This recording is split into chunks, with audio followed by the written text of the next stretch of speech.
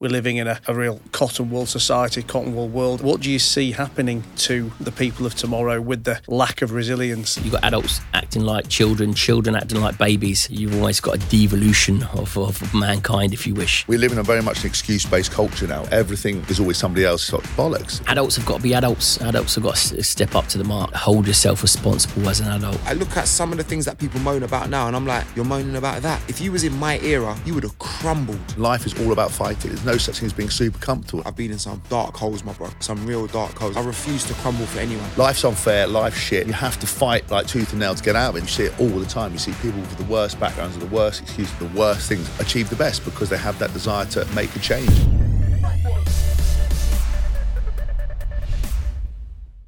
And obviously, I mean, you talk about the positive mindset, and you know, we're living in a real cotton wool society, cotton wool world at the moment. So at the moment, I mean, that's implying it's going to change. You know, let's hope so. But I mean, what do you see happening to the people of tomorrow with the lack of resilience that is you know, now getting embedded in people? Adults have got to be adults. Adults have got to step up to the mark. You've got adults acting like children, children acting like babies. And, you know, you've got to wake up and smell the coffee and hold yourself responsible as an adult. And like I said, when you've got adults acting like kids, kids acting like babies, it's, you know, you've always got a devolution of mankind, if you wish.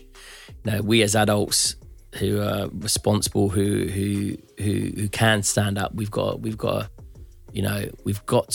look at our children, and we've got to hold ourselves accountable, and we've got to do what's right by them, no matter what any establishment, government, or whatever it may be says. You know what's best for your child. Do you think we've been too subservient to governments? I'm not subservient to governments. So no, but do you think as a country or as a generation?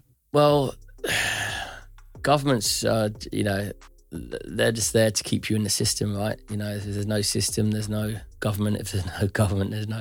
So the system serves well for some people, but it's certainly not breeding resilient and hardened individuals.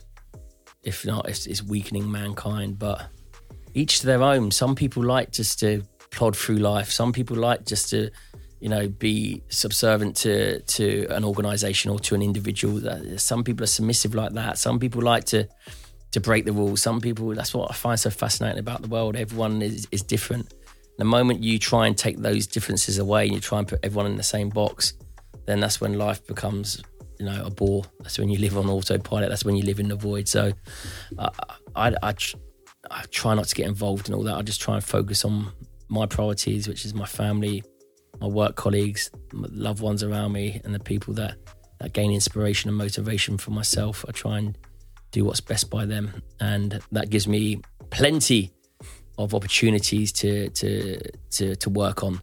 So I think at the moment you get too tied up in controlling what you can't control, then you're going to find yourself in a bad place. You know, after nearly 4 years of doing this podcast, I think I've got my favourite quote ever now, which is, even if you've been diddled as a kid, there's no reason to be a dickhead. It's true. The thing is, the reason I said, I'm not sort of being flippant about kind of abuse, but anything in life, there's always a reason why you're limited, and I think you can always become defined by stuff that's happened to you and use it as an excuse as to why you can't achieve. You know, we live in a very much an excuse-based culture now. You know, everything is always somebody else's fault. It's the government's fault, it's COVID's fault, it's, you know, your parents' fault, it's your fault, it's body's fault. It's always somebody else's fault. And now we're now teaching kids that being mediocre, being average is fine, just turning up's fine, that if you're, you know, that each person's a unique little fucking unicorn and they can do what they want to do and everyone can achieve everything and impossible's nothing. It's bollocks. It's absolutely bollocks. Like, life's unfair, life's shit. Good stuff happens to awful people. Amazing stuff happens to great people. You know, not a division of talent, ability, success, who your parents are, start in life. It's all unfair, and you have to fight like tooth and nail to get out of it. And some people can never get out of it. It's easy for me to say as a white middle class bloke who hasn't really had a lot of problems, but the mentality still stands. You see it all the time. You see people with the worst backgrounds, the worst excuses, the worst things achieve the best because they have that desire to to put in and make a change, and they're not defined by excuses. And life is all about fighting. And if you teach kids, sport isn't competitive, you're an idiot. If you try to tell people that life's not about a fight, you're a fucking moron. And people say, "Oh, it's just about fun." It's like, no, it's not. Nothing in life comes without hard work. And actually, I think people have to suffer, and there's no such thing as being super comfortable. And I get quite passionate about it because I see it all the time, and everyone's always blaming somebody else. And so I think, we always got that friend there's always a reason why life is shit. And it's like, look, babe, at the end of the day, it's your life. It ain't dress rehearsal. It ain't, if you don't want to make a difference, then you're going to be born, have whatever you do, and then you're going to die, and you're not going to leave any mark or do anything, and it's going to be hell for you. Or you can try to fight like fuck to get out of it, And I mean, we talk nowadays a lot about mental health and depression, which probably wasn't talked about. Well, certainly wasn't talked about as much back then. But I guess it's also not the kind of topic that you would expect to be on the tip of the tongue of nine gangsters in a band from the streets. I mean, how was mental health back then for everybody else? Well, this is so weird because my fiance, my rock, is a mental health nurse. Imagine that. And she's one of the top mental health nurses. And she said something to me the other day, like literally 4 weeks ago. And she went, we was watching a documentary on telly, and she went, you've got PTSD, you know that? And I said, I agree with you. Because So Solid was enough. And obviously not just So Solid, because it's a big part of my life, but I also had my own life. Things that I've seen at home, things that I went through with family members, things that I went through with friends. And it's caused trauma, In So Solid, I got stabbed in my neck at 20 years old. I've had some real devil people around me. I've been around, music is a gangster. I always say music is a gangster business, and it's a devilistic business. You get all these fake people around you. I always say that no one in music is your friends, mate. People are only using you for what you can give them at that time. And then dealing with family stress, music stress of the streets, getting death threats. Remember, I wasn't born in a rose garden. I wasn't born in Windsor of a well-to-do family. I come from the streets, my brother. So when you're successful, the streets follow you.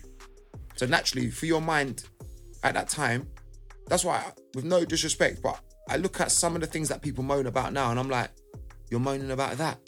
If you was in my era, you would have crumbled. You would have crumbled. The things that I've had to deal with. Where should we start? Should we start with home life, what I've seen go on between, what my mum and dad? Should I start about So Solid, the trauma within So Solid? My own trauma, what I've been through with women and divorces, and mate, there's boxes. You can go in each corner and I can pick out stress from each corner. But obviously I'd say my mental health wouldn't have been good. But I refuse to crumble for anyone. I ain't crumbling for no one. I ain't, with no disrespect, I'm not killing myself for no one. That's down to the big man upstairs. When he decides when I'm meant to go. I'm not going to let society crush me like that. Even, I'll tell you something right now, Matt, I've been in some dark holes, my bro. Some real dark holes. I've done it all. Been jail. There's nothing I ain't experienced in my life. And have you ever taken any professional help for mental health? Have you talked to counsellors, psychologists? It's weird when people say professional help. I had a guy called The Ras. He's like a Rasta from Battersea. Legend, man. One of the most positive guys that I can't describe in words. Between him and my stepfather, that's all I needed. They was my guiding light. I didn't need to go and sit in a professional room because they were prophets anyway. And they're the ones that always just say to me, don't worry about what people think of you. Just keep going. Everything you do it with a good heart. As long as your heart's good, your karma will always be good. It will always work out. And they would give me the advice that I needed, especially when I was in dark places. Do you know what I mean? And that's what I needed. I've sat down, when I presented T4 back in the day, I sat down with a psychologist, same psychologist that used to do like Cat Dealey and Princess Diana. But that was more kind of teaching me how to, if I'm presenting national telly, they was trying to show me that you can't carry the streets onto national TV. You've got to be accessible to people. So when you're on presenting national telly, you can't be like, oh, I'm cool. Because you're not just appealing to the people in South London, you're appealing to people like up north from where you're from. Someone in a house in Scunthorpe, someone in a house in Scotland. And it was kind of it was kind of just showing me to be comfortable in my own skin, which I am now. Because I know who I am. I don't need people to certify who I am. I don't need to act hard for you to know who I am. Do you know what I mean? is proven. You know my CV. So tell me about the book. Obviously, we can't finish without the book. I mean, I know we've referred to some of the chapters and some of the activities whilst we've been having this chat. But where did the not so much the idea, but I mean, when did you decide to write a book, and what was the logic behind it at the time? I think started writing the book sort of 16 months ago. When I looked at it and was approached by, the agency and other people to write a book, again, it was something that I was like, not interested in. But, what have I got to share? And actually, when my friends and other people sat me down and were like, look, what you've actually done is there's actually quite an incredible story there in terms of your upbringing, the football, the military, special forces, now into business, everything's going well in life, and the stories and the learnings that could be passed on there. So that was the kind of initial idea and the concept. And look, again, kudos to Ant and Foxy and Ollie and Billy, the guys there that have really stuck their head above the parapet. And for me, they've really blazed a trail for the rest of the people that do leave the military and want to pursue other careers as well. So, and in terms of writing the book, Ant's had huge success, and Foxy, but they've been quite different in their books and their approaches and kind of their teachings and methodology and everything else. And Ant's a super positive, inspiring individual, and his books lean into that. And the confidence side of things. And Foxy talks about, his battles and struggles that he had with mental health, which has obviously helped a vast amount of people, myself included. And for me, it was like, well, what can I add? What value can I add to people? And it's about, when we break everything down, having that sort of self-belief in yourself, but also, learning, the title itself, that the hard road will take you home, was a mantra, something that was spoken to me at the top of a grassy hill by a commander at the time in the Royal Marines. It was something, the speech that he delivered, that you can hear a pin drop on this bottom field. And, he talked about life and how difficult things are, and how putting yourself through adversity and difficult, challenging situations really do help you develop and form as an individual, and he was sort of saying, look, you're in the right place right now. You've all chosen to be here for the right reasons. This process is hard and it's difficult, but, and as cliched or as it sounds, it's for him to say, sort of, don't take that easy option. Stop looking for shortcuts. The hard road will fucking take you home. Looking at things and not looking for an easy option. That's where the fucking beauty lies in life. And he's exactly right. And I've taken that mantra with me through life in everything that I've tried to apply it to everything that I do. And business is exactly the same as well. Stop looking for fucking short, easy, quick wins, because 9 times out of 10 they're exactly that, just a short, quick win that doesn't have longevity, that has nothing, no substance or no meaning. And I've actually learned quite a lot through the military that are applicable to life as well. So in each chapter, I try and talk about or give you an example from life, from military, and from business, and there's a story from each one, and I attach it to that specific chapter in particular and talk about the things that I've learned.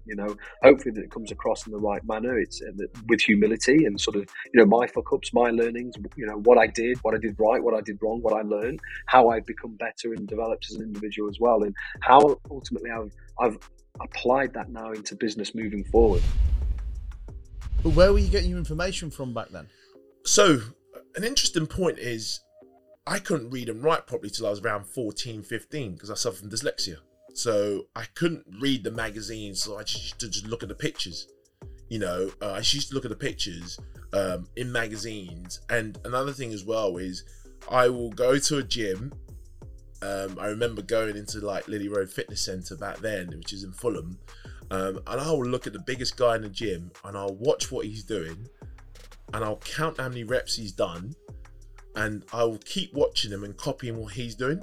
So a bit weird, actually, one of my first ever training partner was a guy that I used to follow around the gym, watch him train, watch how many sets he's done, watch how many reps he's done, count, and I'll do the same exercise, just mimicking what he's doing. Did you talk to these people as well to kind of ask them for advice, or you were just watching from afar? No, I was literally watching from afar, and the guy actually caught me copying his workouts, and he actually invited me along to train with him. So that was my first training partner at Lily Road Fitness Centre in Fulham. And it's phenomenal because, like I said, I couldn't read and write properly, because of my dyslexia. I suffered from dyslexia. Back then, you were just thick. I didn't really know what was wrong with me. I was a very late bloomer. Was that causing you issues at school? It was. It caused me a lot of issues at school because when I was at school, I struggled to understand what the teachers were trying to teach us because of my dyslexia. and I just felt like, you know, the teachers didn't really have time for me. I felt they'd just push you to the back of the room and put you in another group, you know, like a lower group, the guys that can't keep up with the main class, you know, and we were just referred to as the thick boys and girls, and it really broke my heart, really, when I was at school, and I just thought I'll end up being a waste in life, really. And it's funny, actually, because, you know, out of all of the guys that went to that school, I went to St Thomas More, which was in Sloane Square in Chelsea. All of the girls and guys that went to that school, I think I was one of the top 10 students that was invited back to speak to the current student. Like, unbelievable. Like, at school, I didn't do very well, but in life, I succeeded because I never gave up. When did you start to identify the dyslexia as dyslexia, and when did you then either get help, or did you get help? How have you improved it? I did. I mean, I didn't really know that I suffered from dyslexia. Funny enough, it's funny you asked that question, until around 2011. As late as that, really? Late as that. And the reason I found out was I was actually wanting to go for promotion with the fire service, because I've been in the fire service for 23 years now, and I wanted to go for promotion, and I was told that if you have any neurodiversity issues such as dyslexia, you get given longer time. So I was like, oh wow, this is amazing. I was like, I've got to get myself tested, because then instead of being given like half an hour to do your written test, you get like 45 minutes. Which, you know, 45 minutes was sufficient enough time for me to kind of work my way through the questions and not rapidly, you know, try and answer the questions. So I got tested. I was told I was dyslexia, and I put things in place to help me, you know, coping mechanism like software such as Drag and Dictate. You know, things are a lot better now, you know, with computers, and, you know, the struggle that I have is more with reading and writing. You know, and I put things in place to help me with that. You know, now I can highlight a document and get it read to me.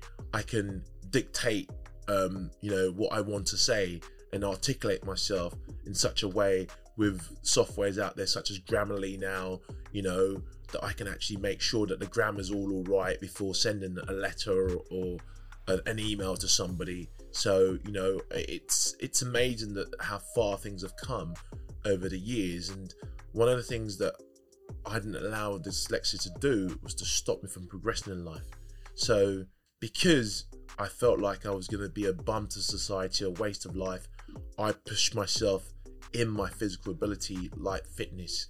And that's one of the reasons where I succeeded at the highest level multiple times over, because I was so didn't feel that I succeeded. I wasn't good enough. Well, what's interesting what you say, because you start that sentence or that chat off was from a very negative perspective. You know, I thought I was sick. I thought I was going to be a bum in life. And I guess, you know, with most people, that's where the conversation ends, and they define themselves as that, and ultimately it becomes a self-fulfilling prophecy, and they do become a waste or a bum, or, you know, whatever expression you want to use. But you seem to say both times, I thought I was going to be a waste, I thought I was going to be a bum, so I didn't let myself, and I went and did this differently. It's so important. I think the thought process that we have, the negative thought pattern, I was so scared of being a nobody in society and being a bum, you know, I pushed extra in other avenues such as, you know, physicality, training myself to have the most amazing physique that you can ever see. So when I walk into a room, I command that room. Not intimidating anybody, but command that room. The ability to do amazing things in my job, to make sure that when I'm on the fire ground, my fitness will never let me down. I still push myself today in business because I feel, you know, there's so much more I can offer society as a whole by just telling my story. I just think the kids of today, if you have any disability or neurodiversity, ADHD, dyslexia, you use it as your superpower, because the dyslexia to me now, it's not a hindrance. I don't look at it like a hindrance.